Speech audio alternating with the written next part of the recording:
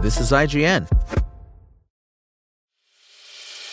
As a longtime foreign correspondent, I've worked in lots of places, but nowhere as important to the world as China. I'm Jane Perlez, former Beijing bureau chief for the New York Times. Join me on my new podcast, Face Off, U.S. versus China, where I'll take you behind the scenes in the tumultuous U.S.-China relationship. Find Face Off wherever you get your podcasts.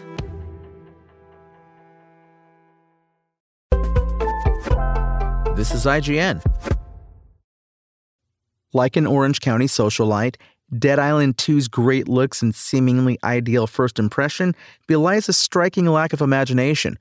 On one hand, Dam Buster Studios has delivered a charming and hilarious apocalyptic sequel to the 2011 original that's littered with great one-liners and dismembered body parts in equal measure. But aside from its balls-to-the-wall silliness and considerable comedy chops, there just isn't much to it that hasn't been done better in a dozen other zombie-filled games since the original Dead Island came out more than a decade ago, including and especially Dying Light 1 and Dying Light 2, which notably were made by Techland, the studio that created Dead Island. But even though it lacks originality, Dead Island 2 still competently executes on its over-the-top LA-based zombie parody and injects some much-needed Botox into a series that's been languishing for far too long. Making Hollywood's red carpets even redder by applying generous helpings of gore was laugh-out-loud funny and time generally well spent. This is a lighthearted first-person action game where committing unspeakable acts of violence against the zombie hordes of Hell-A is the most mundane thing about it. After choosing one of 6 virus-resistant playable characters aboard a failed plane evacuation, you're thrown gore-first into the ridiculous streets of Southern California, where absolutely no one seems to be taking the apocalypse seriously. Alone or with up to 2 co-op pals, you'll drop, kick, and disembowel your way through a catacomb of undead over the course of this 30-hour adventure, during which you'll meet a bevy of larger-than-life quest givers that include a drug-addled rock star and a geriatric former movie star who gets his fashion tips from Hugh Hefner.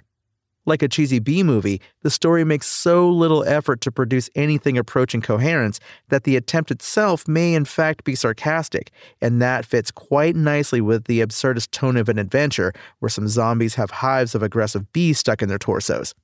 Although it lacks storytelling substance, that meandering odyssey at least has some very funny writing and memorable characters throughout, and the fact that both are completely unhinged works to Dead Island 2's advantage. One chapter had me searching for a squeamish assistant on the set of a horror movie featuring a giant acid-spitting mechanical spider, while a side quest had me slaying zombies in creative ways for the benefit of a social media influencer looking to boost her clout. The numerous ways in which the developers expertly poke fun at the stereotypical vanity and vapidness of the Los Angeles setting is reminiscent of Grand Theft Auto V's Los Santos in the best kind of way. If you've ever braved a virtual zombie apocalypse before, then you'll be quite familiar with the combat formula that this cheeky iteration sticks quite close to. You start with basic melee weapons like baseball bats and hammers, before crafting more elaborate tools of destruction like an electric katana or the demon love child of a sledgehammer and a flamethrower, and eventually guns too. But while the more eccentric melee options have interesting designs, in practice they don't feel much different than their unmodded peers, aside from applying various status effects, so they aren't as exciting as they look.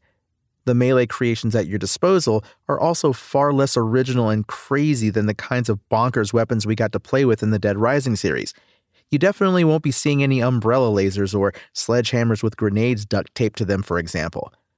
Because of that, the novelty of Dead Island 2's by-the-numbers close-quarters combat wears thin quite quickly. Despite how they look and how they sound on paper, there's simply a lack of variety in the way the available tools of destruction work, and the fact that fighting against this zombie horde is about as challenging as whacking a T-ball off a stand. You can only slice a brain eater in half so many times before the monotony sets in, and you start to feel as jaded as Woody Harrelson in Zombieland, and there aren't enough late-game changes to inject any kind of variety into the mix. Multiplayer is the best remedy for staving off repetition, since it's a laughing riot when friends are there to help you drop-kick enemies off of rooftops. One thing that took some tension out of it, though, is that alone or as a team, failure becomes an increasingly rare occurrence. You unlock ample tools to keep yourself standing atop the pile of undead corpses instead of being swallowed beneath it, but the threats don't keep pace, and there aren't any difficulty options to up the challenges.